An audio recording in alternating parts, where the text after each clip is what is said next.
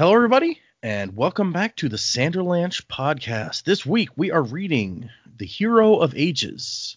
That's the third Mistborn book. Chapters 45, 46, 47, and 48, wherein Vin talks to not actually Reen, and we find out some interesting stuff about what's going on there. Breeze and Sazed have some deep conversations, and then Spook shows up, blowing away once again the idea that Spook is going to try to stay away from the crew. Elend talks to some people, and we get some additional issues with the Mistfallen. And then Vin reads the Lord Ruler's final message.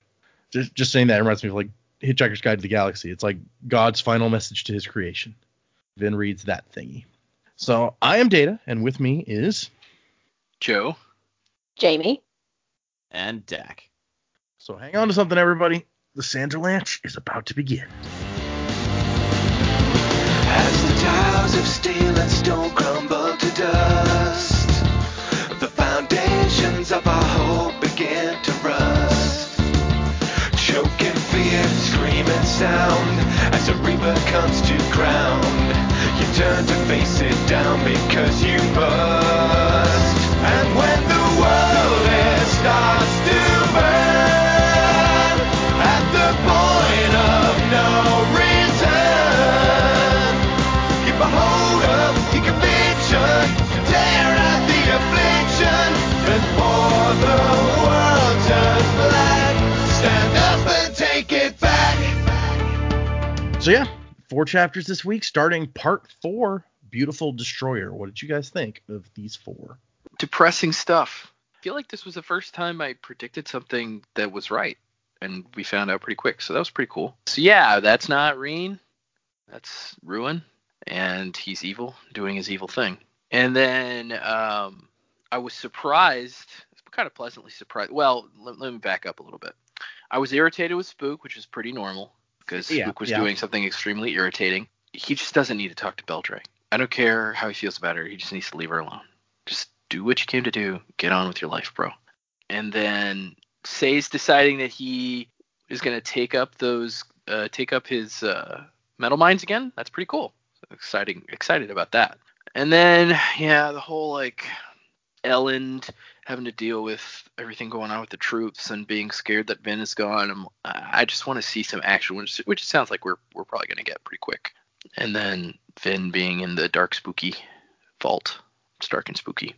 But I did like the metal sheet that the Lord Ruler wrote on. It's a depressing message, but something interesting at least. Yeah. So, these were okay. It's the beginning of a part, and I always feel like a lot of times the beginning of the parts in these books are a little slow, but it was not bad. Yeah. There's some stuff happening, some sad stuff, some happy stuff. It really is kind of a downer message as the Lord Ruler left. Not nearly as helpful as they might have hoped. No, not helpful at all. not really what you want as your last message that you found on this trail of hope.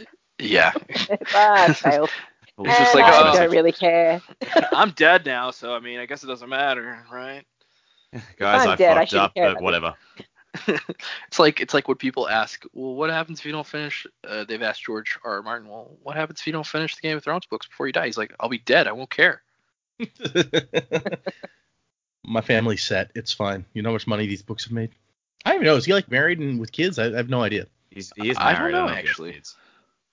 Okay. Speaking of which, I think it's like the 10th anniversary of the show premiering like a few days ago or something. Jeez, really? Yep. Really? Yeah, because I remember I went to Comic-Con in San Diego in 2010, and that was the hype, was that the show, or maybe it was 2011, it was right after the show came out. I think it was 2011, so like the first season had just aired. It was either the year before the first season aired or the year after. Yeah, well, it aired 2011, so it would have been just after.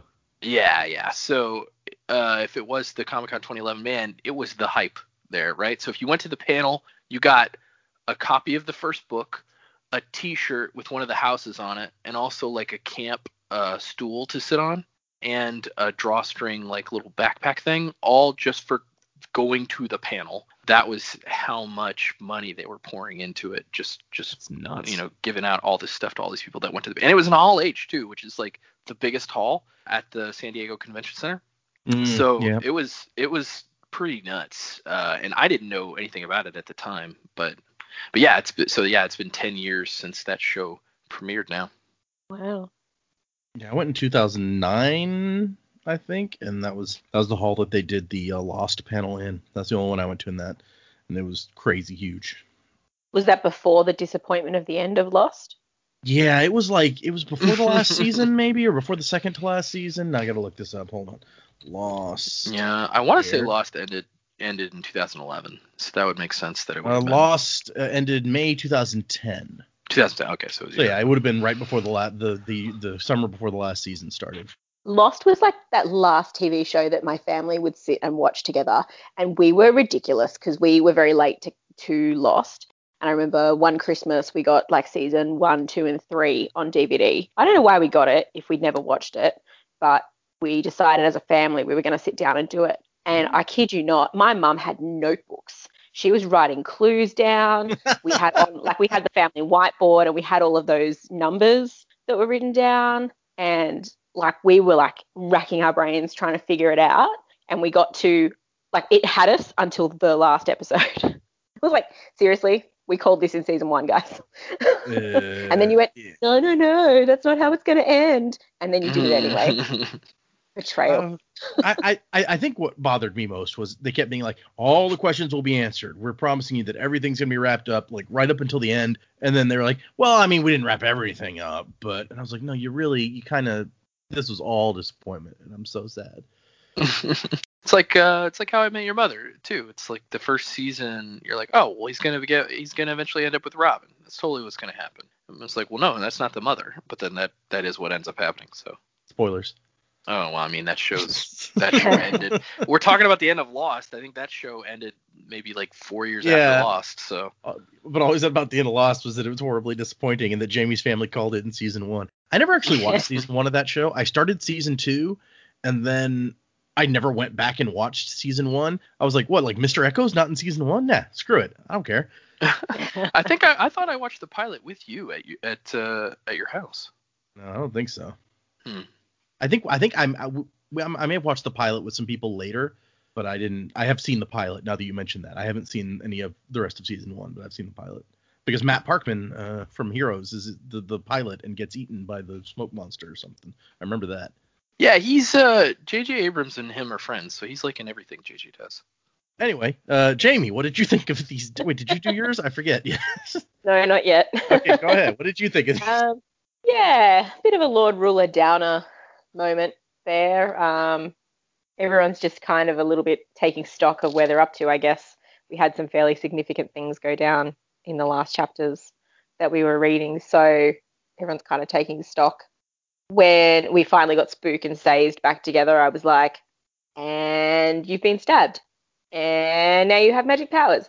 No, we're not going to talk about it. Okay, Sazed is going to have to put the metal mines back on to figure it out himself. This is the only way you're actually going to have a conversation about it. But it was a nice interaction, I thought, between the two of them. And the fact that Sazed is even willing to put the metal mines back on was pretty cool.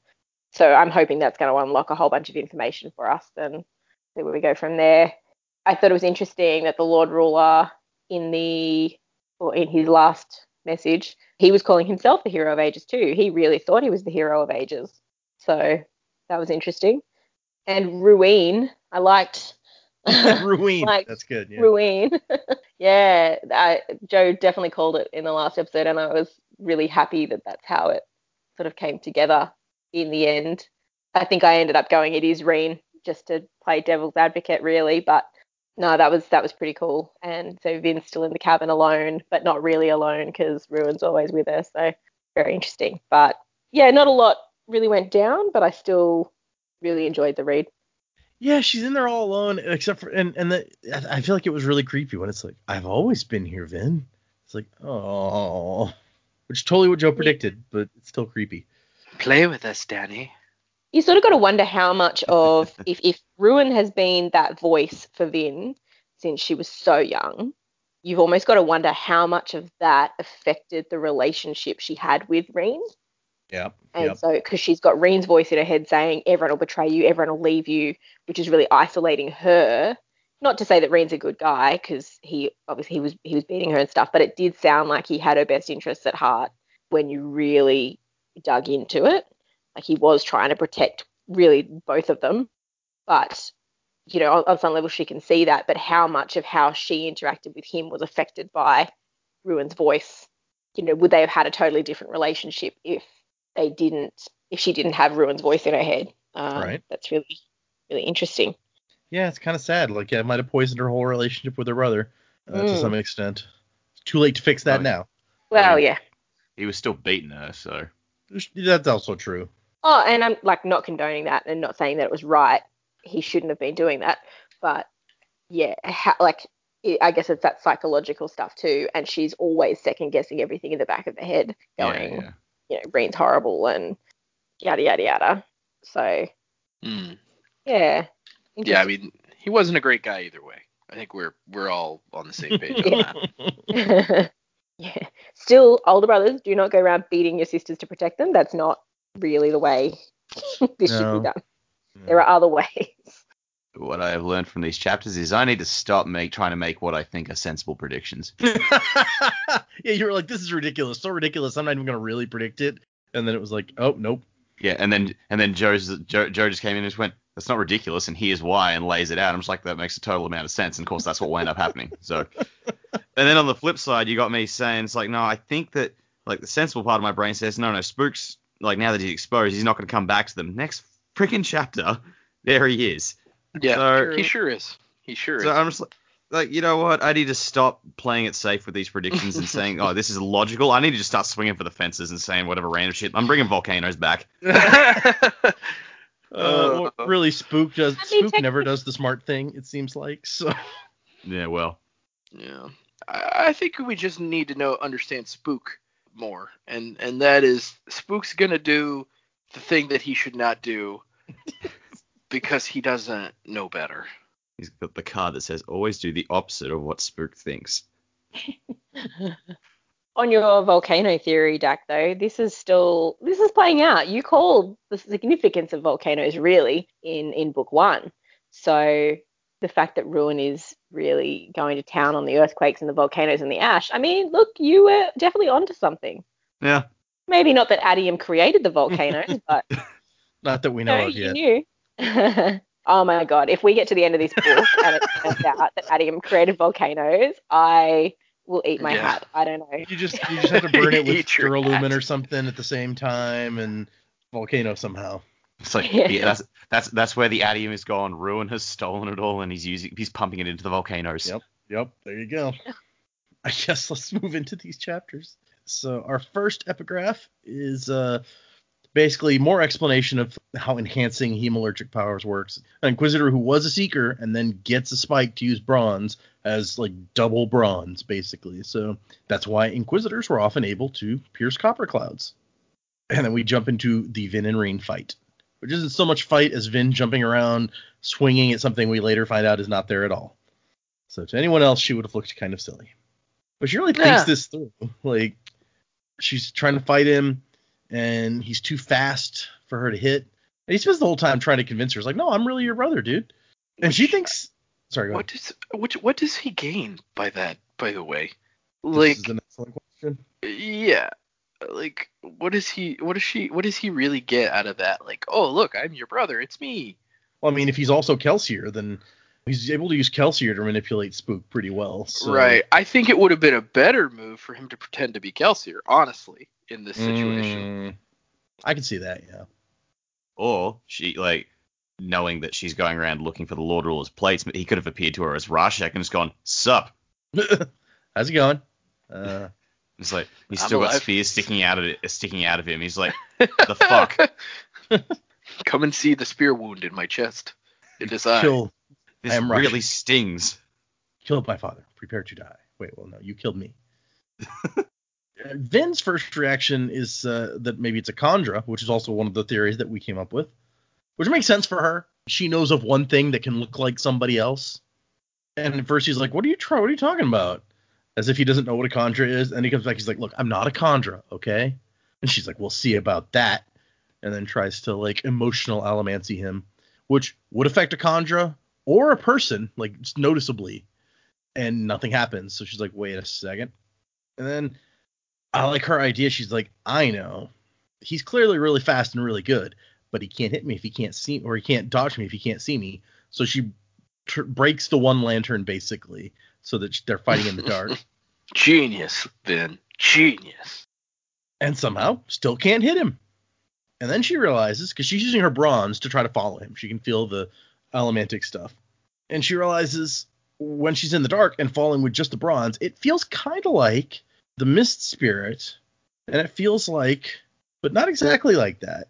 And she realizes what it actually feels like is that thing that she released from the Well of Ascension.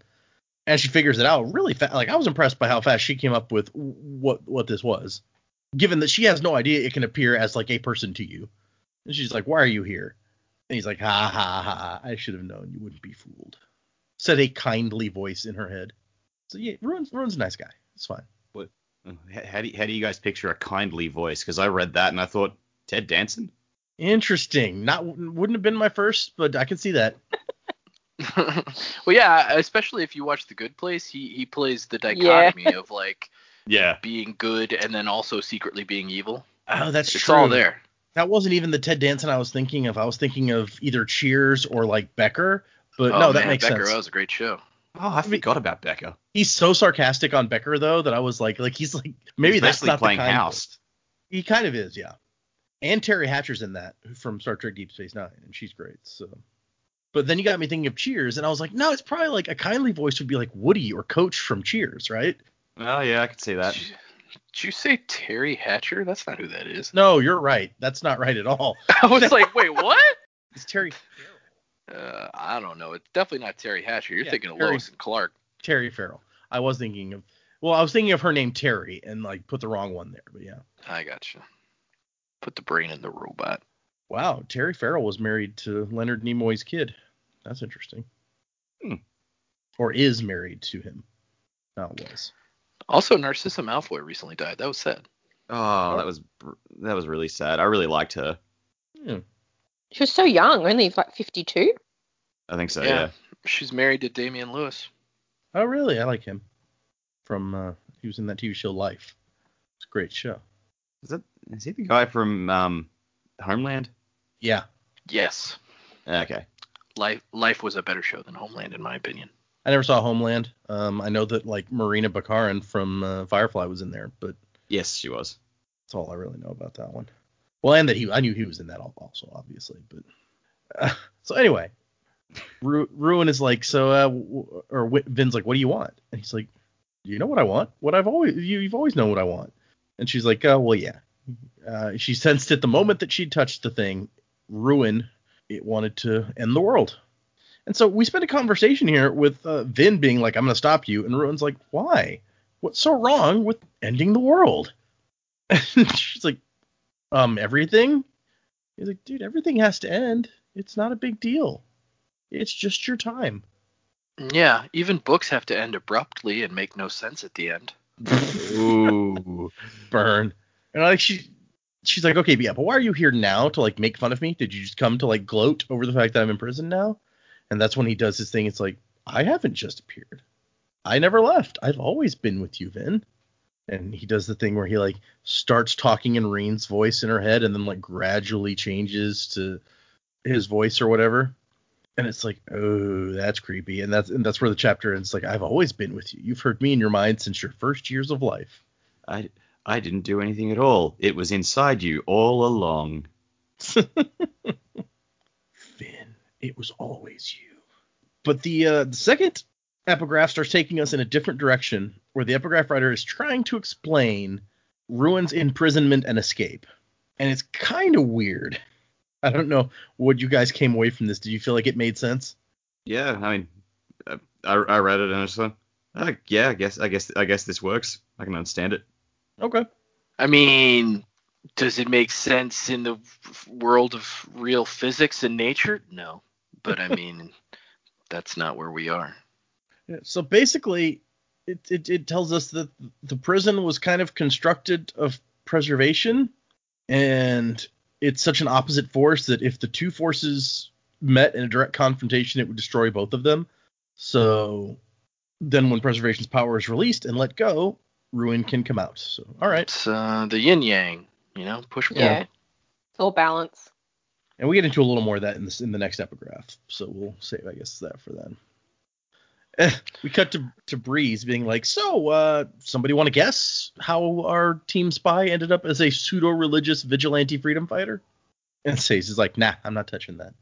So they're all just sitting around in their little basement waiting for Spook to come back.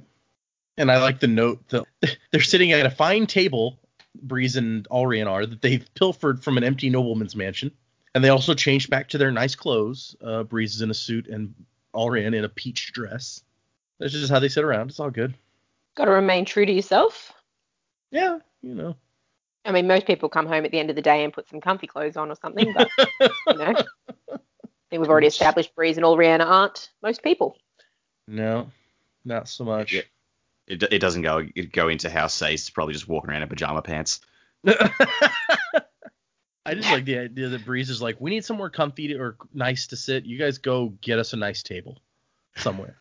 And so they're talking about, like, maybe Spook's, like, just, waiting till he can kind of come back without implicating us. And we find out that there's a bunch of soldiers watching outside now. Because they're like, maybe he can't get past the soldiers that are watching. So the citizen is not leaving them alone. When in reality, they've given him too much credit here. He's gone to talk to his to-be girlfriend. Yep. I've had unrequited crushes in my life, but never to the extent where the woman told me, if you don't leave, I'm going to scream in 3 seconds. And then you don't leave. And then I don't leave. Yeah, right. Because I'm pretty sure if a woman told me she was going to scream in 3 seconds if I didn't leave, I'd just turn around and leave. Because, I don't need that. I don't need that in my life. It's like, it's clear that she doesn't want me here because she said this thing. So I think I'm going to go. It's like, you can take that at face value. In the words of my cousin, no means no, bro. That's the way you got to put it so they understand. You add that bro on there to show that, we're buddies, but you got to understand that no means no. She needs to say it in his slang. It's like knowing to the piss off. Yeah. There's also, our new sign off. Knowing to the piss off. Knowing to the piss off. I don't want to be buddies with Spook. That's I don't want to say bro to him. He's not my bro. And also, like, he's an adult now. He should know better. This is ridiculous. But they're trying to decide if Spook jumping off a second-story building out of a fiery, off a fiery building with a kid in his arms was faked somehow. And they're like, no, I don't think it could have been. And not only that, but if he'd, like, gotten people in place to help him fake it, it would have defeated the whole point. Because if the underground was helping, the underground would know that it was not real. So, and then they're like, man, you think he's been Mistborn this whole time? Like, no, that's... If he could keep that a secret, that would be impressive. And why? And then we get Sazed. He's kind of polishing up his metal minds and thinking about religions again. And he touches on one religion that did he mention this one before? About Trell? He said it was one of his favorites, but I actually don't recall whether we'd heard about this one specifically. I feel like maybe we have. I'm trying to remember the thing about it. Like, it was like Trell was this many-eyed god, and like the stars were his eyes, and then he had his brother who was jealous and was the sun, and it was like, I need to be brighter than Trell. I think that was what it was. If that rings any bells for anybody. I don't know why that's so relevant that I had to go back and figure it out, but he's talking about it here. So Trell, relevant for the future, perhaps? Oh yeah, Trell's totally going to show up later. I mean, Trell is preservation, and the other one, the sun, is ruin. Oh, interesting. Yeah. I mean, Trell just makes me think of Trill, which just makes me think of Tracy Fuller again. So, or Terry Fuller. Terry Farrell. Terry Farrell. There we go. Now I got it. And Sace is thinking, like, maybe Spook just became a Mistborn. Maybe it's possible. We just don't know. Maybe my metal minds could tell me about that. No. Never mind. If only we could think back to other mistings that have been in our crew that suddenly developed more power. Wonder what could have happened to them. No, it can't be the same thing. He even has problems with his eyes. That's true. And I think there's even... I think there's even a bit in somewhere where it's like he look with those weird glasses on, he looks kind of like an Inquisitor. I don't remember that. And yet still nothing. Maybe I'm thinking of something that comes later again. It's possible. Man, look, he's finally dipping into spoiler territory without realizing it. We've got him. We got him. But then we cut to, the save section ends with, where was that boy? And then we cut to Spook hanging out with Beldry. It's like, I know why you're so sad. I don't know if you can call this hanging out. Hanging out implies that both parties want to be there. Okay. Creepily staring at. Yeah. Let's just call And it what then- it is. and He's then stalking again- the girl. Yeah. Yes. From the And then shadows. again, that he can't tell yes, he's and the first words he says are, "I know why you're so sad." What? You could say something nice. I'm just, Like, well, right now I'm sad because this dude won't get the fuck out of my garden. Yeah, exactly. You just walk up to this poor girl. She's like, "The hell are you doing here? Get away from me!" And he's just like, "I know why you're sad." Well, not only that, he then has a big speech where he mansplains like her sadness and is like, first I thought it was this, but no, and then I thought it was that, but no, this is why you're sad. Yeah, misstep after misstep here, Spook. But what I mean, I've come to expect nothing less. As a woman, I would feel a bit funny if this guy could come up to me and goes, I know what you're feeling. I know what you're sad about. It's like, do you? Because there's some serious complex emotions going on right now. I don't even know why I'm sad. Why do you think you know why I'm sad? Well, you don't know how much he's been staring at you when you're not paying attention, so clearly true. he understands you. Ugh. I don't think I want to know. Listeners of this podcast who are still on Spook's side, what? Why? I don't get it. I don't get it. Even if he's the savior of the book, he did it in such a weird, creepy ass way. I don't care. Oh, poor creepy Spook. Oh man, guy, you gotta learn some social skills, okay? Look, I get it. I was an awkward teen, I was a little socially inept myself, but I got through it, and I started acting like a normal person. You can Maybe. do it. To some Yeah, extent. I mean, to some extent, I'm still weird, but I found somebody who liked my weirdness, and now that's I'm the way done. you do it. Yeah, exactly. But nobody likes this. Especially not the girl. Yeah, No one respects definitely mutual not. creepy. You No. know? No. Turns out Beldry's been stalking him too. Yeah, just and when they've he's not just been looking, staring she's each other from the following. shadows. Yeah, we got another trash can situation where she's following him around in a trash can. He's gonna be walking down the street and the voice is just gonna come out of the shadows like, I know why you wear those glasses. She pops And out of the it's just trash like, yeah, can. hurts, don't it? She pops out of the trash can. She's like, I know you hear a voice. That's actually my voice. You stole it. She's actually just got this perfect Kelsier impression worked out. Oh my gosh. She's just been Kelsier all along somehow. Yeah, even though she's screaming to kill her brother, it's like the perfect plan. Yeah, you know? in this scene, Kelsier is like, kill him. Quillian's inside. Get him. Which can't She's make just- the conversation with his sister any more, normal when there's someone in your head going, kill him. And you might be even, you might try and blame the voice for making Spook extra creepy, but no, he did this crap before the voice. So you can't tell me that the voice is making him creepy. That's not what's happening. Now he just has someone in his head to talk to about the creepy. Yeah, that's going to be his next line. The next time we see her, it's like, hey, did you know that I have a voice in my head? Kelsier tells me to kill people. I mean, even Ruin at this he's- point has got to be like, this motherfucker's creepy. Do I want this guy on my team? I just imagine like he comes up and he comes out with that line. It's like, yeah, the voice tells me to kill people. He's just thinking to himself, chicks like that, right? Yeah. Vin kills people all the time. Exactly. He tells me to burn things. Good work, lad. Now you know what you must do. Burn the Burn house down. Burn Burn them all. Wait, that's what Quellian's been doing. Does Quellian have the leprechaun? Yeah, he must. He's been burning a lot of houses down, yep. Yeah. All because they bent his Wookiee. Now I want to see everyone lined up with like their imaginary friends. It's like Vin's there and like Reen standing next to her in like a Jedi ghost And then you got Spook and Kelsier, and then Quellian's got a little leprechaun on his shoulder.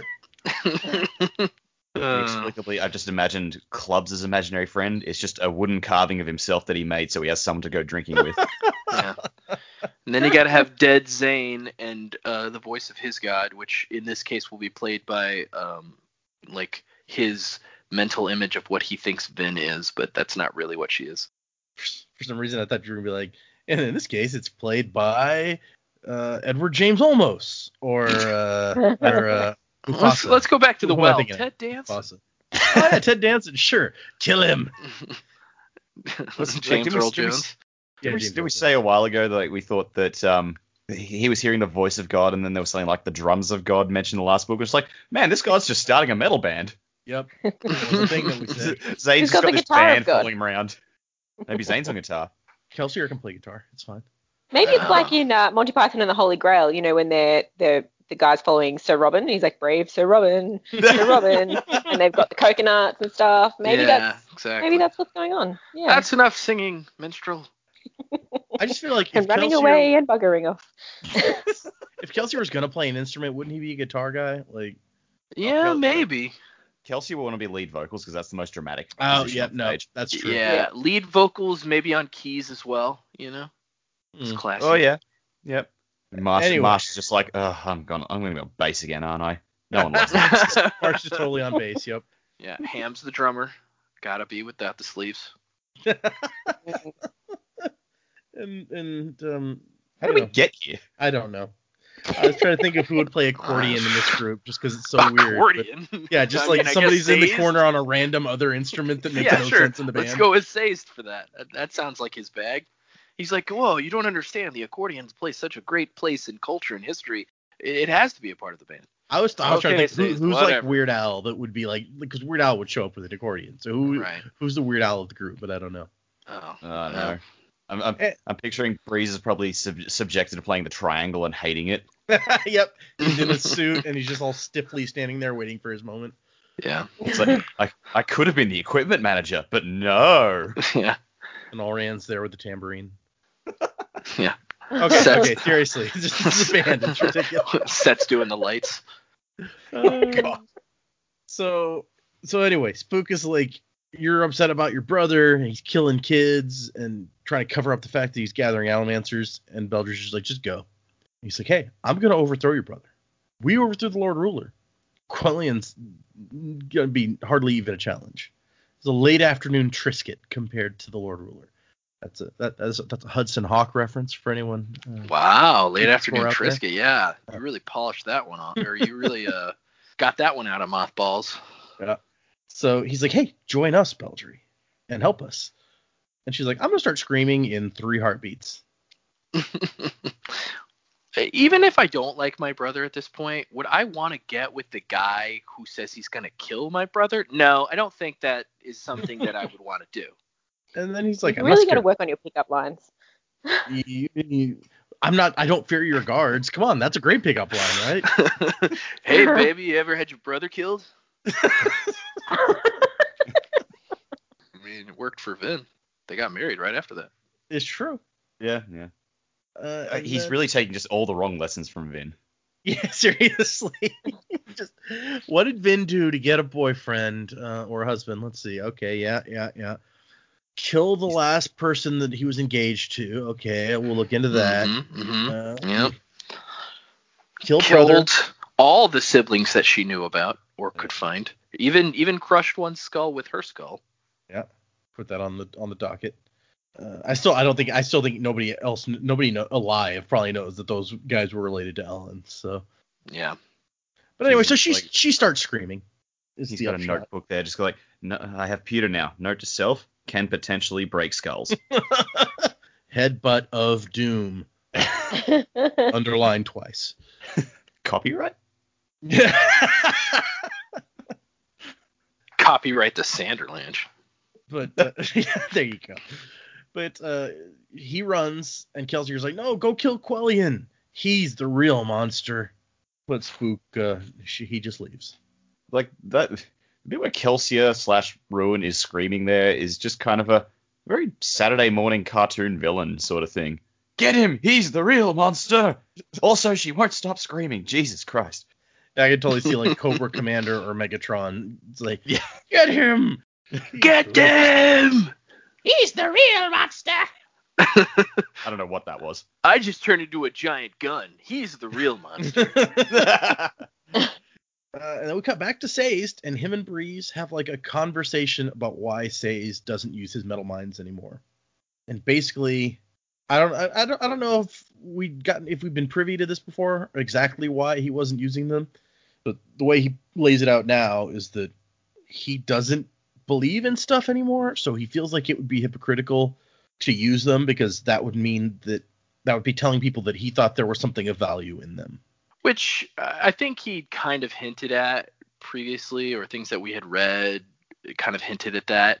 But in all honesty, I feel like that's kind of flawed logic because the metal mines work. Yep. Like, yes, the information that you may have gathered, maybe those religions aren't really worth anything right now, but the metal mines themselves work to help people. So why deprive yourself the ability to help people and deprive the possible assistance you could render just because you don't believe in the information you stored in them? That doesn't make a whole lot of sense to me. Well, and really, I think a big part of the problem is that Say's personal thing has always been religions. So he's like, well, I don't believe any of the religions, so none of it is worth anything. But there's a lot of other stuff in there, as we find out in this chapter where Spook's like, hey, you've got like how to like waterworks information, engineering stuff in there, right? Use that. We're going to need that. There's medicine in there. There's all sorts of useful information in there that he's ignoring because of the religions that he doesn't know if he believes anything anymore. It's not a matter of do you believe in engineering. That's just a thing that you can use. I mean, we knew he had that information because at the start of the second book, he was teaching those villagers, trying to teach them religion. It's like, they really don't care. All right, I'll show you how to build an aqueduct or something. Right. Say's wasn't broken then. He could look at other things and go, this is more important to teach you. Whereas he's been through this loss and he's not recovered from that at all. So for him, he's just sort of retreated and gone, well, everything I know is false. Even though, like, when you look at the big picture, it's not. So this might be a good step forward for him. Yeah. Yeah. When you're like depressed, everything just, you look at everything in that light. So yeah, I think it just really comes down to the fact that throughout the other books, he's the one that all the others rely on to, be the voice of reason and basically be the team therapist. Now he himself needs like someone to be that for him, and no one's stepping up. Breeze is trying a little bit, but he's not all that good at it. Yeah, but it's Breeze. I mean, he could do worse, I guess. He could be having a conversation with Set, but right. Set's like, when I feel bad, I kill someone, then I feel less bad. And Say's like, that does not help. It's like, that is the opposite of helping. Try that. Is there a religion about killing people? No, I'm sure there is. Maybe that's the good one. I remember Kelsier asking, is there a religion that is like killing noblemen is a holy duty or something? Yeah. And then he started his own. Yeah, it's kind of blackjack the Urto version of the Urto version of survivorism involves killing lots of noblemen. So, and there's an earthquake that's so bad it like knocks the metal mines off the table and stuff. And Breeze is like, does it seem like those are coming more often? And Say's like, yep, they definitely are. And that's and they also discuss whether it's a great idea to have an underground hideout during earthquakes. But what are you gonna do? And that's when Spook comes back, which we did not think he was going to do. Here he is. As soon as he's done being creepy to the girl, he shows up again. And this is when he at least he finally comes out and does what Jamie's been saying since Breeze and Says showed up. He's like, Spook, you need to mention that Quellion is secretly using Allomancers. And I guess he wanted to confirm like how the whole thing, like how he was recruiting them, how all this thing works, is his explanation before he said anything. And he's like, now which that we know. appears to actually have some truth behind it now, I guess, because he has come out and said things. He said more in this conversation than I thought he was going to, with Ruin in his head anyway. So whether it's a case of Ruin just doesn't care if this information's being shared, or he doesn't have that level of control over Spook yet, I don't know. But I was like, look, you did actually come forward with more information than I thought you would on the first go. Yeah, and honestly, we're still not sure what Ruin wants Spook to accomplish here. He keeps trying to get him to kill Quellion, so overthrowing Quellion, I guess, is on the docket for Ruin. But Yeah, true. But also, like, Breeze and Sayes keep pointing out how, like, you can't just kill the guy. That's not going to overthrow his government. So either Ruin doesn't think about it that much, or he doesn't care. I don't know. It's hard to... We still don't know what this thing really wants, except to end the world. How this is going to help with that, who the heck knows? He might just be trying to destabilize Vin's crew by getting one of them to do something so incredibly stupid he'll get killed in the process. Yeah, kill off everyone who might help Vin. That probably couldn't hurt. But Breeze is like, oh, no, this is great. We can use this. And then he's like, hey, Sayes, so can, they drain the streets. Can we undrain? Can we reverse the process? And Sayes is like, maybe, if we had enough engineering expertise. And Spook's like, well, is there knowledge in your metal mines that would help with that? And so he's like, yeah. Spook's like, okay, use that then. So he wants to restore the water to the city streets to give everyone a miracle at the same time that they expose their leader as a hypocrite. Yeah, and Say's response at first is like, I'm not really feeling it, so I don't know about that. But then, he comes to his senses, thankfully. Wait, hang on a second. As far as what Ruin's going to accomplish, this just hit me then. If they reverse the process and put the water back up in the streets, isn't that meant to be the drinking water for when everything goes to hell? That's true. Is Ruin trying to get them to sacrifice their drinking water without them realizing that's what they're doing? Interesting. Maybe. I mean, the other caches also have water. Not like that much water. But not to that extent, though. They made a point of, like, this is the bulk of it. Yeah, that's the special thing that this place has more of than the other ones. Yeah, interesting. And I like that Sayes, he's like, okay, but explain more, please. Like, how you survived jumping off that building and why you're still covering your eyes up. And Spook's like, I don't know that I can explain it. I'll tell you eventually, okay? You need to push a little bit on this. Except that Sayes is definitely the wrong guy for that. Yeah. He was never super confrontational to begin with, but especially now. But Breeze would be all over that. It's like, what kind of answer is that? Fuck off. Tell me what's going on. Yeah, but Breeze coincidentally left to get Orianne before this conversation started. Yeah. Well, we learned... sorry, my voice is going. We learned in last week's chapters, I think, when Penrod got his spike, that eventually you sort of forget that it's in there too. So Spook could be in a position where he doesn't even really remember that he got stabbed. I don't know if enough time has passed for that to have happened yet, but it's going to get to a point where he's going to go, well, I have Kelsia's voice in my head. I don't understand how I got the powers. How can I explain what I don't understand? Yeah, it's true. He has no idea that it's related to the spike, to the piece of metal. I mean, Zane never forgot that his was there, to be fair, but I think Penrod's was kind of deeper than his. Because it's like inside his heart, basically. Yeah, but Zane was aware of it, but he said he'd had it like as long as he could remember. Right. He didn't remember how he got it or when he got it, just that he'd always had it. So yeah, I guess he did forget some of the specifics. Interesting point, yeah. And maybe if it didn't bug him so much, he was like, this is one of the reasons I don't wear like a cloak, because it rubs against this spike and it hurts. Yeah, so he's constantly aware of it. But I like Sayes comes down to, he's like, Spook seems to really care, and I kind of don't. So, yeah, okay, we'll just do it. Whatever he says. Yeah, we need to be careful of the slippery slope of whatever Spook says here, Sayes. Next, he'll be asking you to be his wingman. Don't want that. It's like, Sayes does not know how little game Spook has. I just imagine them out in a club, and Spook strikes out and says it's just like, when you asked me to be your wingman, I assumed you at least knew how to speak to a woman. You just keep walking up to them and saying, I know why you're so sad. Like in the middle of a dance. It's kind of weird. Yeah, Master Spook, I don't think that's going to work out for you, buddy. No amount of wingmanning can fix this, I'm sorry to say. Yep, talk to Breeze. I'm out.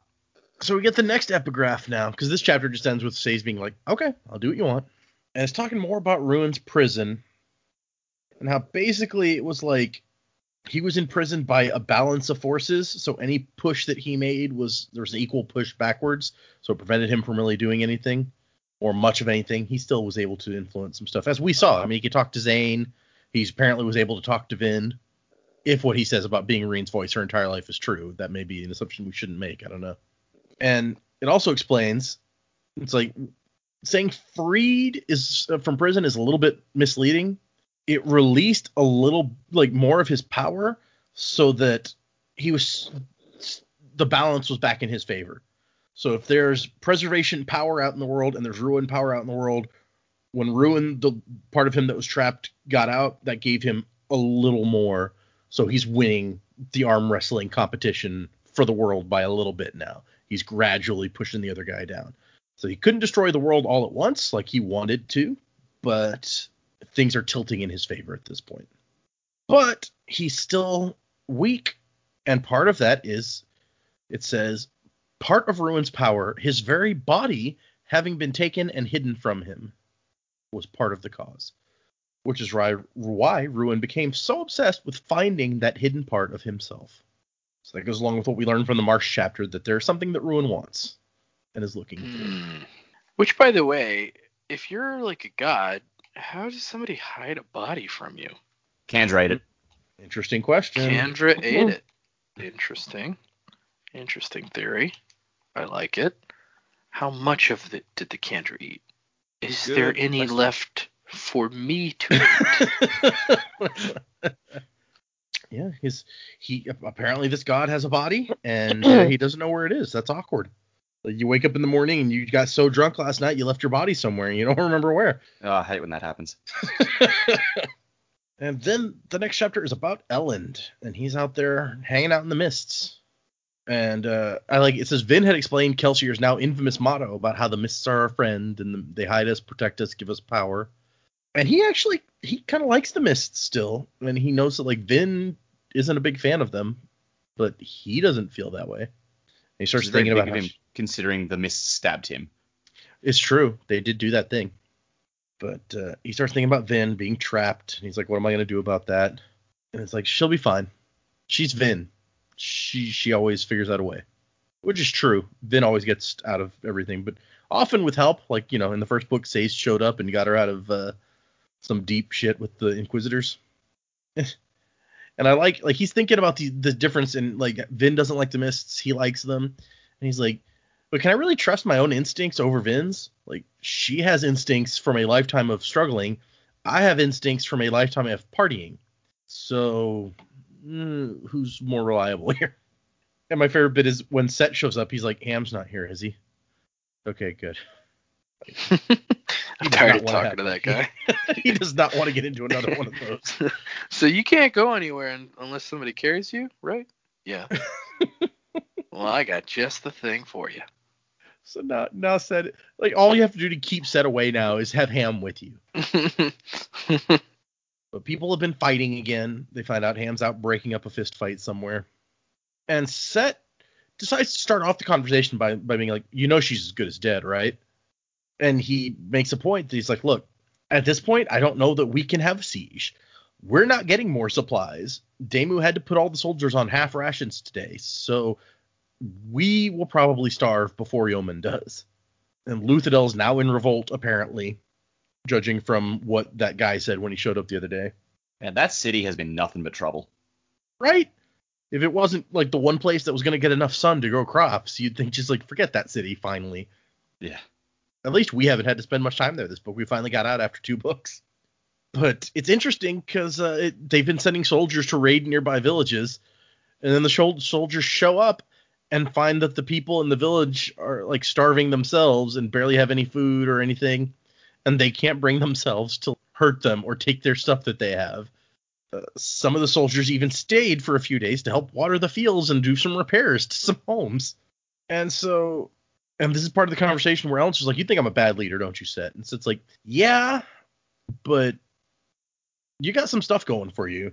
Like, the soldiers trust you, and people like that should have been eager to rob some villages, no matter how poor those people were. But, like, you and the way that you do your thing has an effect on people. With the world falling apart, even I would rather have someone to trust as opposed to someone to fear.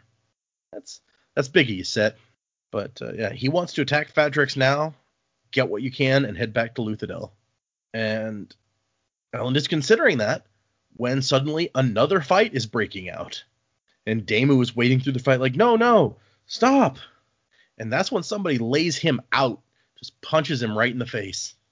When Ellen tells everybody to stop, they do, but it also helps that he's giving them a soothing to push that along. And the guy who punched Damu was like, I'm sorry, they're cursed. They're the reason Lady Vin got taken, and I'm tired of listening to them. I don't like when Damu gets up, he's like, I'm sorry, I should have seen it coming. I should have been ready. It's like, dude, it's not your fault. And so it was a fight about Mistfallen again. And Ham shows up, and Ellen's like, this is ridiculous. See that guy hit Damu? Ellen says, the big man I was talking to, Brill is his name, I think. You know what we have to do. And I guess the rules of the army are that hitting, I don't know if it's your superior officer in general or if it's specifically a general. But yeah, they're going to have to execute this guy. He gonna die. And Ham's like, oh, come on, really? And he's like, look, if it had been somebody else, maybe we could have given him a pass. But he intentionally hit the general. If we're going to keep order in the army, he got to die. I don't know what to tell you. And there's an interesting bit in the annotations here. And so he's like, Brandon says, you may not recognize a cameo appearance in this chapter. That soldier who punched Damu, if you go back to book 1, Oh, I know exactly who that dude is. Well, and it's interesting because he says you're going to find the scene where Kelsier visits the caves and like Damu has a fight with somebody that, Kelsier's like, I need a champion, and Damu volunteers, and Kelsier forces this guy to fight him basically, and then uses his allomancy to help him. And you may remember in the annotations, he was like, I wanted to kill that guy, but my alpha readers and stuff felt that I was going too far, so I changed it to where he didn't die. The thing is, the guy in the first book was called Bilg, B-I-L-G, and this is the same guy, he says. So he's like, I get to kill him now. It's just a different name.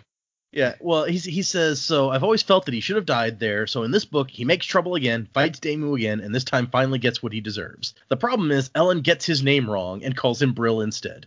So that makes it pretty much impossible to spot the cameo. Ellen got his name wrong. Yes, Brandon. It's all Ellen's fault. Yeah, it wasn't the guy who wrote the book who should know all the names. It wasn't him that got the name wrong. It was Ellen. So he just accidentally says it wrong. Completely intentional, 100%. Yeah. I mean, if he's the king, is he really expected to know everybody in the army's name? Exactly. How's he supposed to know everybody's name? Right. But the author, he should know everybody's name. So I'm glad it wasn't Brandon that made the mistake. Right, yeah. It's like in the Dresden Files, like there's a character in the first book whose death becomes a really important motivator for somebody in a later book. But in the later book, the name is completely different. And so everyone was like, what the hell is this person talking about? Why are they so upset at Harry?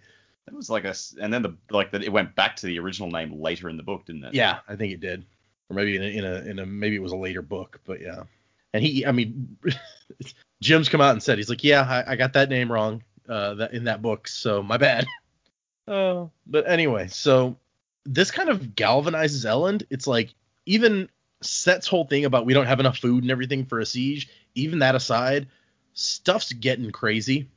We can't keep sitting here and having this stuff happen. So one thing he does is he tells Damu, he's like, you know what? I think we need to send some people back to help Penrod. Why don't you, Damu, lead, about 300 people, just coincidentally the same number of people who were misfallen, back to Luthadel to help out. I feel like here there's just this big comical wink from Elend. It's like, 300. Yep, I think that'll do it if you get my drift. It just makes me think of like the 300 and like Spartans and stuff. So you know that this whole group is going to have a big climactic battle where they stand against impossible odds, right? Is that too on the nose? Okay. They're going to have to now, yeah. Yeah, I mean, if they do, then they got to die too if we're sticking to the plot. That's a fair point. Yeah, that would suck. Except David Wenham. He got sent home. So I guess Damu is Leonidas, maybe, or maybe Damu will be that guy, the guy who gets to run. Now I want Damu to like scream, "This is Sparta." That'd be great. This is Luthadel. Right, but he does it in slang speech, so he's like, "Wuzzing with the Luthadel." Wuzzing with the Luthadel. Oh gosh. But at the same, somebody into a pit. At the same time, into the well of ascension. Into the well. Exactly. There you go. Exactly. It's all there. Oh gosh. Why do we have to point out this to you, listeners? It's all there. The subtext is right there. You knew it. So he knows that they can't keep sitting there, and it gives him an idea. Ellen, that is. So he's like, you know what? We got to take the city. So, but we're gonna need something on our side for that. So he goes to find Norden, because if you recall, he told Norden in the last set of chapters that he wanted him to start working on monitoring the movements of various Koloss troops and figuring out if there was a pattern there. So now he's going back to Norden to look at the maps of troop movements. I love it how Norden doesn't get a line of dialogue here, but the narration still has to find a way to point out this is a weird guy. He kept odd hours, We let this guy tag along with us. Honestly, kind of a weirdo, but he's useful, and he's not unpleasant. No, Norden's a nice guy. Yeah. I love Norden. Yeah. Spook, this is what you should be aspiring to be. Weird, but helpful, and not creepy. Norden probably also doesn't have a girlfriend, as far as we know, but at least he's nice. He's the smiling obligator. At least he doesn't lurk in the shadows to talk to people he likes. No, as far as we know. I mean, we don't know what he does in his off hours, but Yeah. He certainly doesn't come out of the shadows and say, I know why you're sad. That's the end of this chapter, is Ellen's walking towards his tent, and and Norden comes out of the appears tent. from the shadows. I know why you're sad. Because Your, wife got wife, kidnapped, your right? wife's been kidnapped. And Ellen's like, yeah? I think everyone knows that. Yeah, everyone is aware. Yeah, Norden's just like, are you sure? Because I thought that was going to blow your mind. That should have been Beldry's response. It's like, well, yeah, everybody knows why I'm sad. What are you new here? I don't. And then Ellen's like, if you don't leave in 3 heartbeats, I'm going to scream. And Norden's like, you came to my tent. Yeah, that's hardly fair. This is where I live. Come to your house and say I'm going to scream? Come on, man.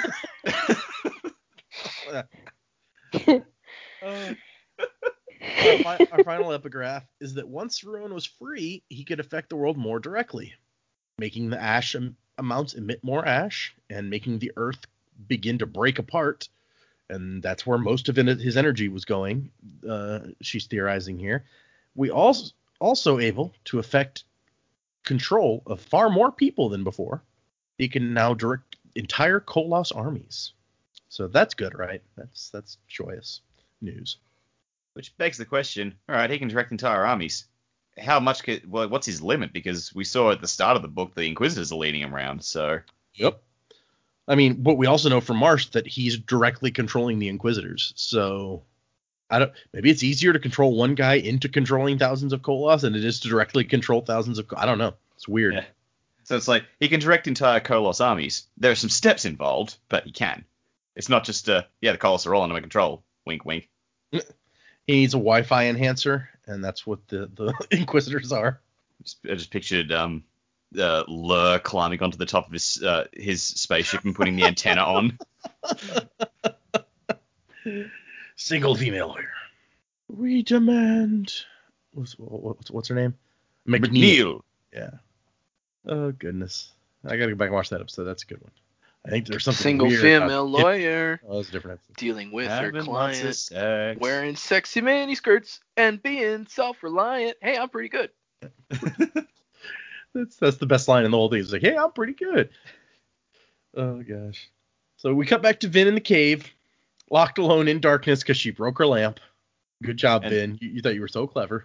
And speaking of Futurama, the impression I got when she was opening the can was when Fry tried to open the can with a Swiss Army knife and failed. He's like, I'm hungry. Oh, gosh. Yeah, it kind of sucks. You're stuck in here and you have to try to, like, rip open cans with your bare hands, basically. I mean, she has pewter strength, so... Well, but she used all her pewter strength up trying to open the cans. Yeah. They were tough cans. Badass cans, man. I don't know what to tell you. You know, there's got to be a can opener in here somewhere, right?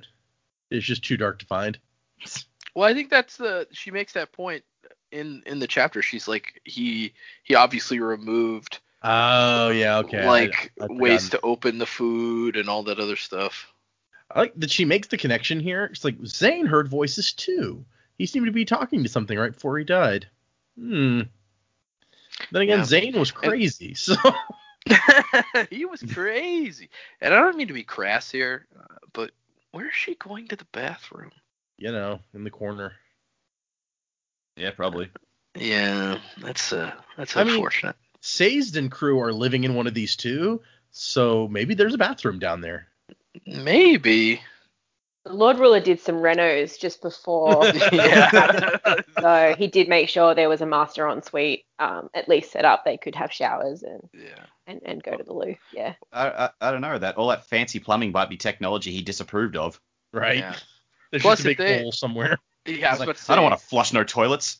if there was a toilet, I mean, I think her water problem would be solved, right? But that's clearly not the case. Yeah, that's Mm. true. But she's just sitting here in the dark trying to figure stuff out. And she's like, man, you know what? Rashek being a selfish asshole really did work out well for the world since he didn't free Ruin because he kept the power. Good point. And then Still she's doesn't like, win Rashek any prizes, for Christ's sake. well, no. And then she's like, you know what? Ruin was imprisoned by something. Maybe I can find and use that. Well, it's about time you thought of this, Vin. Like, I don't know why that's not the first thing you think of. Like, wait, something managed to imprison him in the first place. There must be another way to do that, right? Silly Vin. Yeah, so I guess there were a bunch of water barrels down there, which it says Yeoman must have removed. He couldn't have removed everything, but he did manage to take the water. She'd opened 10 cans on her first day with her pewter, and that's all she wrote. Cans of stew. Tasty. No, my So I guess she's been down here for a while at this point, I guess. I don't remember if it said how long, but she's gone through 10 cans of stew. Yeah, only 3 days is what it said in the last chapter. She'd been gone. And so she's like, why did Ruin pick me to go to the Well of Ascension? And there's a lot of mysteries here that she's just like, there's no way for me to figure it out. But what we do get is the final plate left by the Lord Ruler. No map on this one, or at least not like the other ones. It says there's a simple circle with a dot at the center, which she didn't know what that meant, but the text was also not helpful. And the Lord Ruler says, I failed you. I planned these caverns knowing that there was a calamity coming, but I don't know how to beat it. There's nothing that I can do. And if you're reading this, it means that I'm dead. And as I write this, I find that prospect less tragic than I might previously have assumed. I'd rather not deal with the thing. Apparently, it's been whispering to him all this time, telling him to destroy and begging him to free it. So that's nice. 1,000 years of Ruin whispering in your ear. That's gotta suck. Yep. And I guess 800 years at the point he wrote this. So it's been 200 years since he created these caches, I guess. And sometimes I hear the voices and simply assume I'm mad. That would certainly be preferable. And the voice tries to convince him not to write this stuff down, and he's like, that's the main reason I'm doing it, because it seems to piss the thing off, so I feel like that's a good enough reason by itself. I tried to be a good ruler. I mean, when I was young, I got angry and made mistakes, but I've tried so hard. He really just seems like he's mood swinging a lot. You're not wrong. He's saying, like, look, I tried to be a good ruler, and then on the flip side, can't they not see how perfect my rule is? Yep. He's just like, why these rebellions keep happening? They can't beat me, and I have to kill them each time they rise up. Why can't they see how perfect it is? Although, eerily, that's kind of like what happened to Ellen in the previous chapter, where it's like, to maintain order, I've got to kill this guy. We got to execute this guy because he broke the rules, which is kind of what the Lord Ruler is saying here. He's like, these guys rise up, and they can't beat me. So I'm going to still be in charge at the end, and so I got to kill them because they broke the rules. That's the only way to keep things stable. And then he's like, well, I mean, really, I don't need any justification. I am God after all. It's a humble guy still after 800 years. I know there's something greater than I, and if I can be destroyed, it will be the cause of that destruction. I have no advice. It's more powerful than me. It's more powerful than the world. It claims to have created the world, in fact. It will destroy us all eventually. Maybe all the stuff I got will help you guys survive a little while longer. Maybe not. I'm dead, so I doubt that I should care. But yeah, and this is where he's like, you're my people. I am the hero of ages. That is what it must mean. A hero that lives through the ages as I do. Know that the thing's power is not complete. Fortunately, I have hidden his body well. So the Lord Ruler is the one who managed to hide Ruin's body from him. So we can add grave robbing to his list, to his resume. He's like, I got this corpse. I hid it good. So, okay, there's some interesting, and I can't read everything, but there's some interesting stuff in the annotations about this. Brandon says the Lord Ruler's plaque was difficult to write. Originally, it was much shorter, but I expanded it during the last draft because I felt it was just too useless. Even still, it doesn't say much, and that's the problem. I was always intending the Lord Ruler's final plate to contain no answers.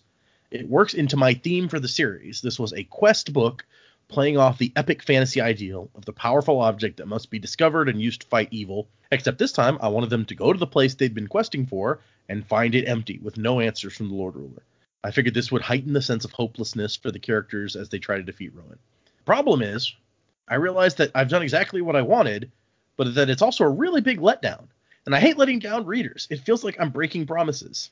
After consideration, I think this is still the best thing to do, but I wish I'd found another way to deal with it. So does everyone feel let down now that we've gotten to the end of the this plaque to that plaque to this plaque chase and found nothing useful? You know, it's kind of Brandon's style, I feel like, at this point, to build something up and then it not be what it was, what they hoped it would be. So I was expecting it at this point. Okay, that's fair. So you're saying for an author who is trying to not let the readers down, continuously lets the readers down? I'm not saying lets us down, but he has a different way that he wants to do things. So I feel like now, by this point, having read almost 3 of his books and in totality almost completed this series of this first era of Mistborn, I feel like at least for this series, that has been his style. It's just like, make them think one thing, I'm gonna zig when they think I'm gonna zag. So like, this thing has been built up, and also I feel like he uses Vin a lot as like the scapegoat for like, Vin thinks this thing, so you can almost guarantee it's not gonna be that thing. Yeah, I would agree with you. So and that's, that he's not doing Vin a disservice. That's part of her character is, she starts to think of something and then she gets completely absorbed by it. And people do that in real life. They obsess over things and think things are a certain way when in reality that's not what it was. And then they do get let down or disappointed at the end. So I don't feel like he's letting us down. I feel like he's playing into what he's been doing the entire series. Yes, very true. It would have felt too easy if we'd actually gotten answers out of this, I think. Not they haven't gone through struggles to get to that point, but we still have a lot of book left. And, true to Brandon's style, it seems to come together at the end. So we're still in that information gathering stage as a reader. So if we had been handed some kind of magical key answer, it just would have felt wrong here. And I think we still wouldn't have been able to trust it. Yeah, if halfway through the book you get the magical answer to all the problems, it's probably a lie. That's a good point. And he's trying to play with like tropes of fantasy.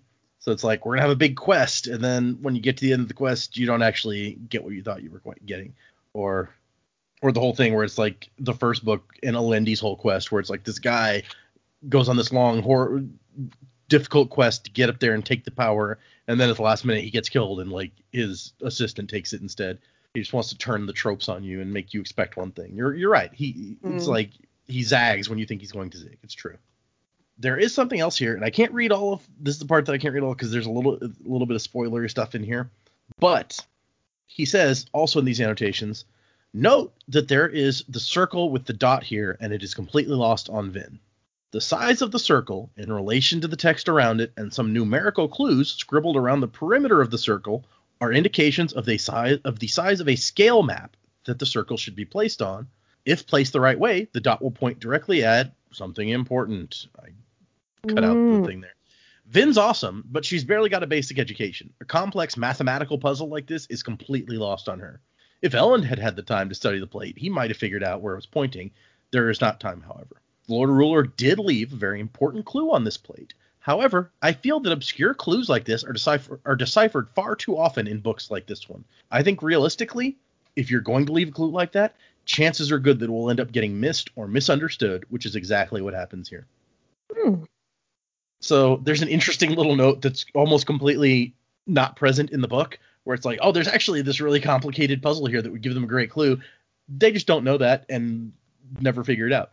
And he's got a point that in books and movies and things, people get these really crazy, obscure puzzles and figure them out really fast often and get the clues out of them. But in reality, you probably would not. I mean, that's the entire premise of the National Treasure movies, isn't it? Yep. Yeah. All these clues that could easily have been destroyed or over the years or misunderstood get followed at the last second. I was thinking more Indiana Jones, where it's like, and take back one Kadam for the Hebrew god whose ark this is. Yeah. Why'd you tell me to give that many to start with then? Seriously, why is it on the other side of there? Why did you? Why not just say that to start with?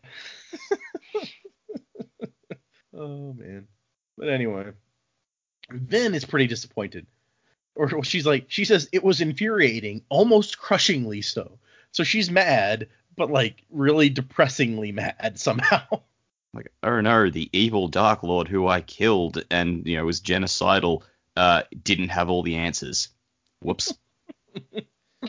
I feel like this is another conversation that probably could have just happened. The Lord Ruler probably, well, maybe not, because Ruin would hear everything. Yeah.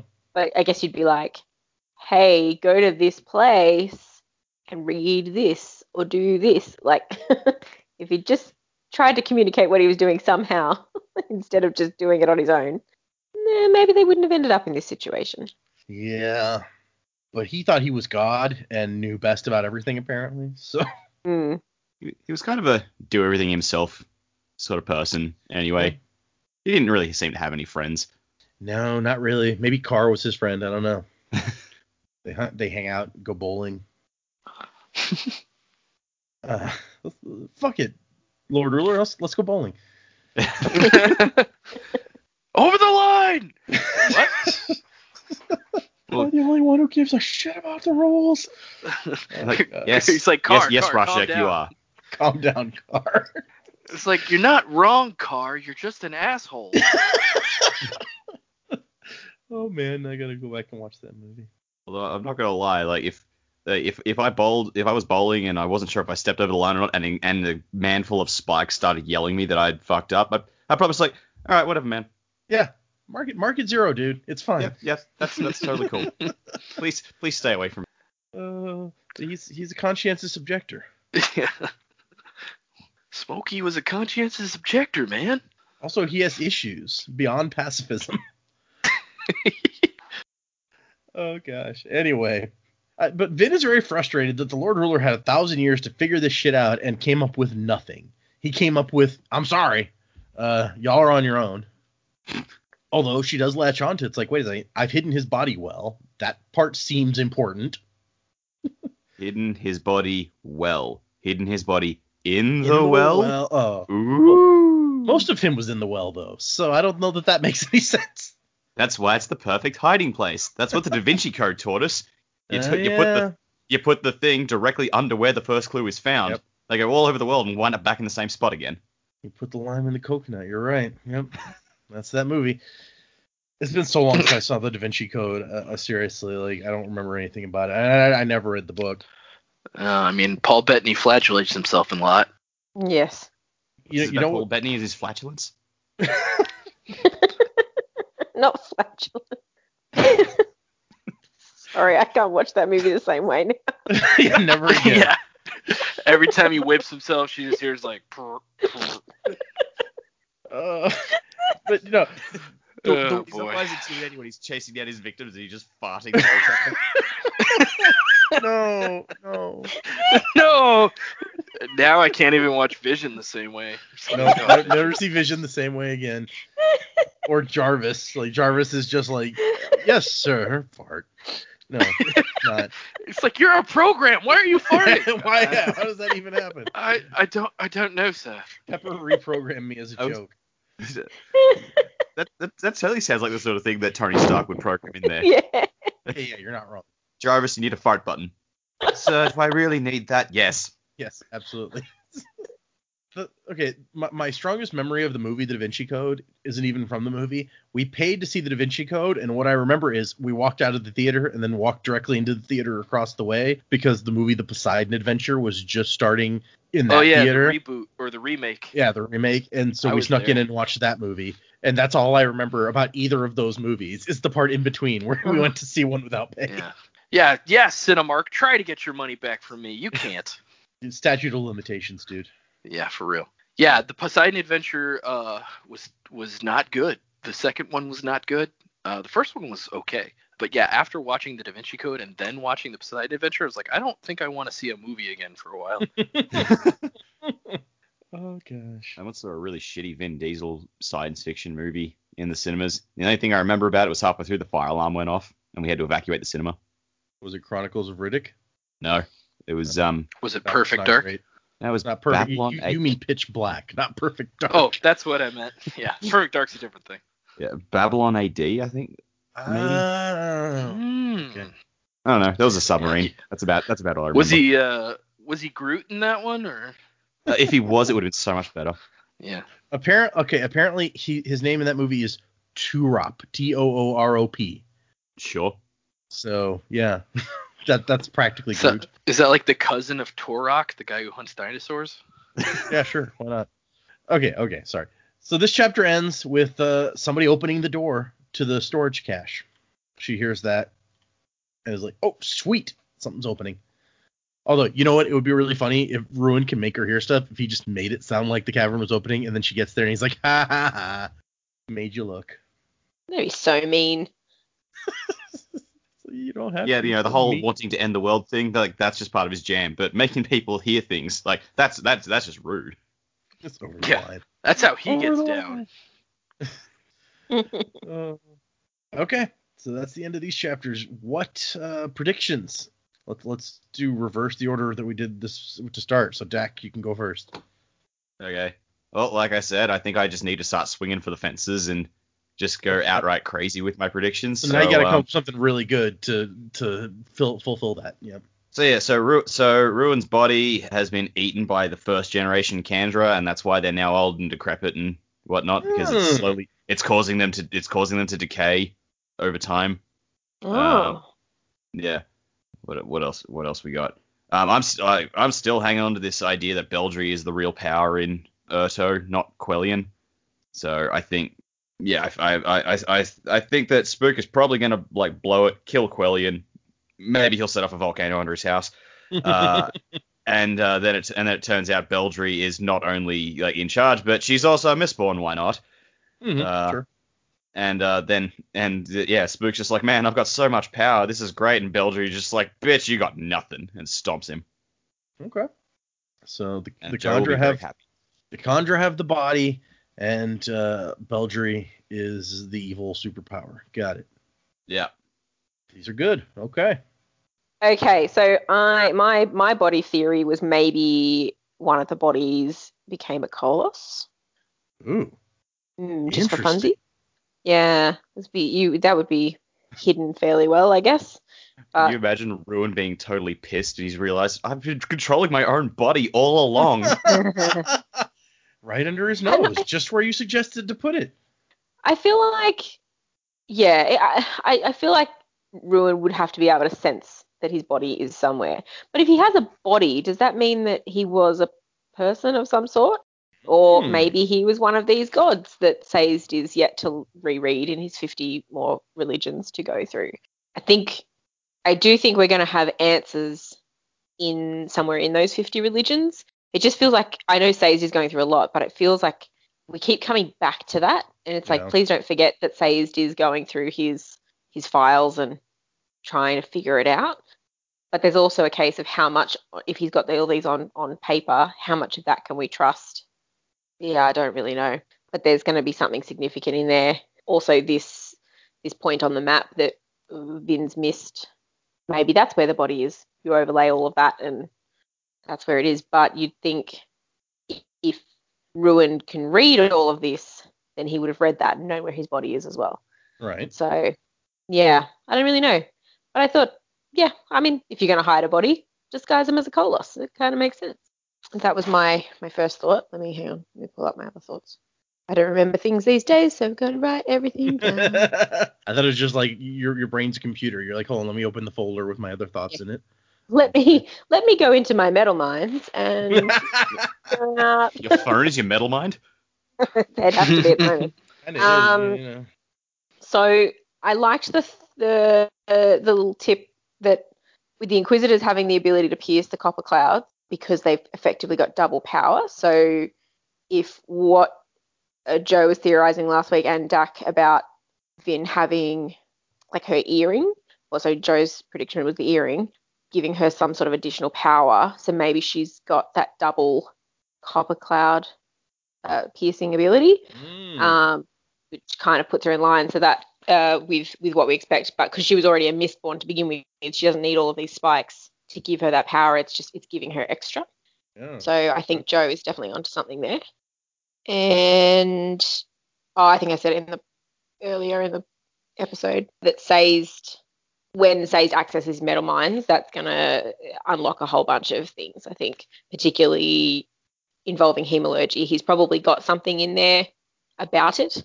Not that he probably knows he's got it, but I think once certain pieces of information come together, he'll have other bits and pieces that will be able to help the crew figure out what's actually going on there.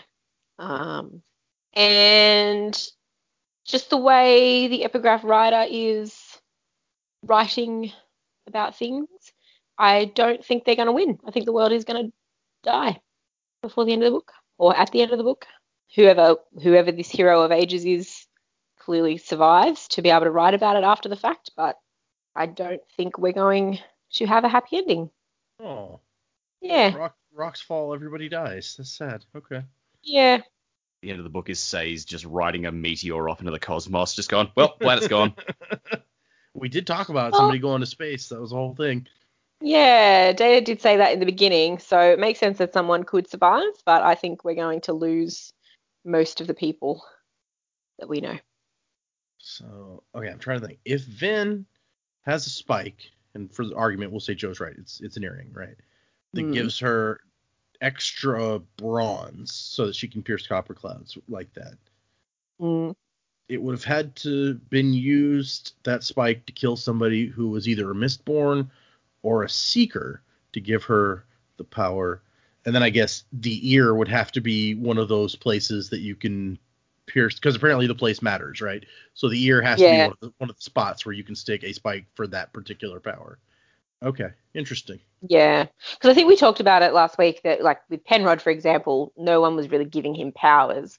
They just Ruin just needed the ability to communicate with him. So we know that a spike from someone who doesn't have an allomantic or ferrochemical ability will do that.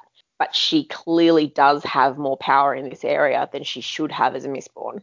So unless she's got another spike somewhere, I mean, I also don't know how you necessarily kill someone with an earring, but could you have killed someone with a piece of metal and then fashioned it into something else? Oh, yeah, maybe. Like, I mean, obviously the time out of the body would mean that it's lessened, but she's already a Mistborn. So, I mean, whether the person knew that. Also, what was Ruin's, I mean, was it deliberate or is it accidental that she's got this ability? What was, like, why was Vin targeted, if she was targeted, to have this ability? And to that extent, why was Zane targeted? I mean, maybe that is another Mistborn who has an extra spike of some sort.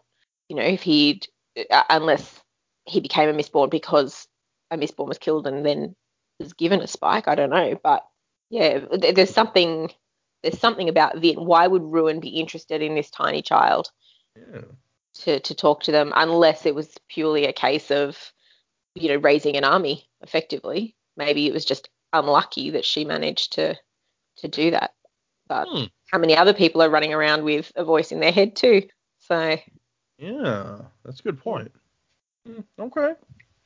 You got me thinking. It's like, how many, like, why Vin if she's like a child at the time? Like, what is Rowan playing that deep a game that he somehow knew that she could overthrow the Lord Ruler all the way back then? Or I don't know. We also had a discussion of I can't remember the name of the metal, but the little beads that granted allomantic ability. Yeah, Laurassian. And yes, and I think Brandon wrote a note in one of the annotations that yes, there was an extra one left over or something like that. So we were kind of theorizing that that's how she got her ability. So would someone have gone to the effort of going, okay, well, this child's it. We're going to make you a Mistborn, and then we're going to give you this ability as well. Oh, yeah, that is going a long way. Yeah. Going a long way. So I don't know. I think that would make her stronger than Ellen, though. So my thought would be that maybe the person that took the bead bore her or is closer in generation to her than it actually being her. So the power wasn't quite as diluted, maybe. Hey, yeah, that would make sense. Then she would be stronger than normal, but not as strong as Ellen, who got one of the beads and gets like the maximum. Yeah. Yeah, that makes sense. His power is maximum. Oh, Broly. Okay, good. I like where this is going. Go ahead, Joe. What do you got? Not much to add. I like both of their things. Alternative theory to the earring being how Ruin talks to her. Maybe the Ruin being able to get in her head is actually pretty recent, because the Lord Ruler says on the plate that Ruin talks to him, and I mean, I don't think we know that the Lord Ruler had any spikes inside of him, so maybe it was just the fact that she went into the well and touched him and his power, and that's why he can affect her. That's a good point. She touched the power at the well.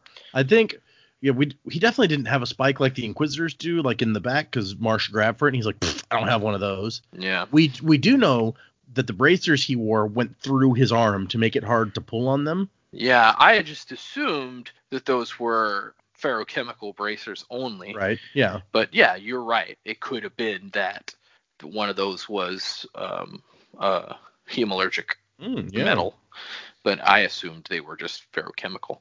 If you're right about this being a new thing for Vin to hear, I guess on some level that would imply that Ruin on some level could know what she was thinking, or because I mean, say all those years that Reen's voice in her head saying you'll be betrayed and can't trust anybody and all that sort of stuff.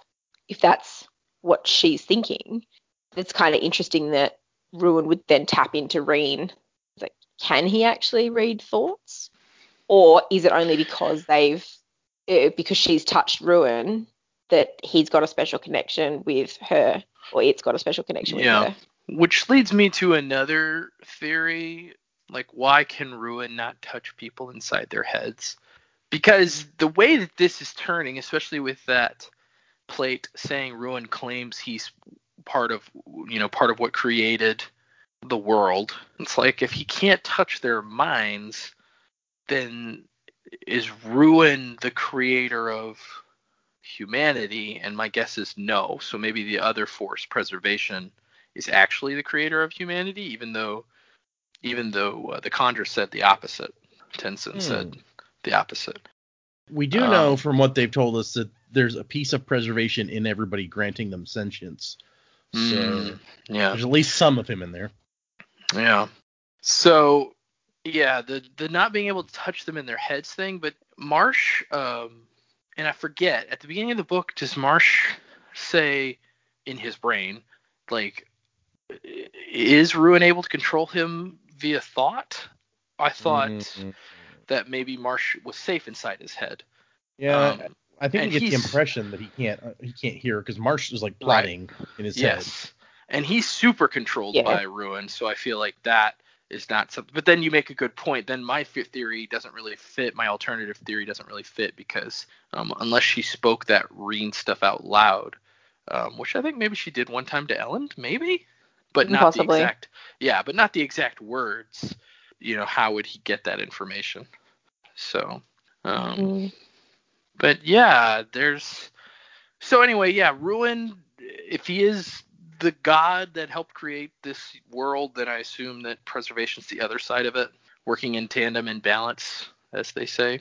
So I'm interested to think, because then that makes me think, well, if Ruin is a god, or half of this godly force, and he has a body, then does preservation have a body? I would think that that preservation would have a body.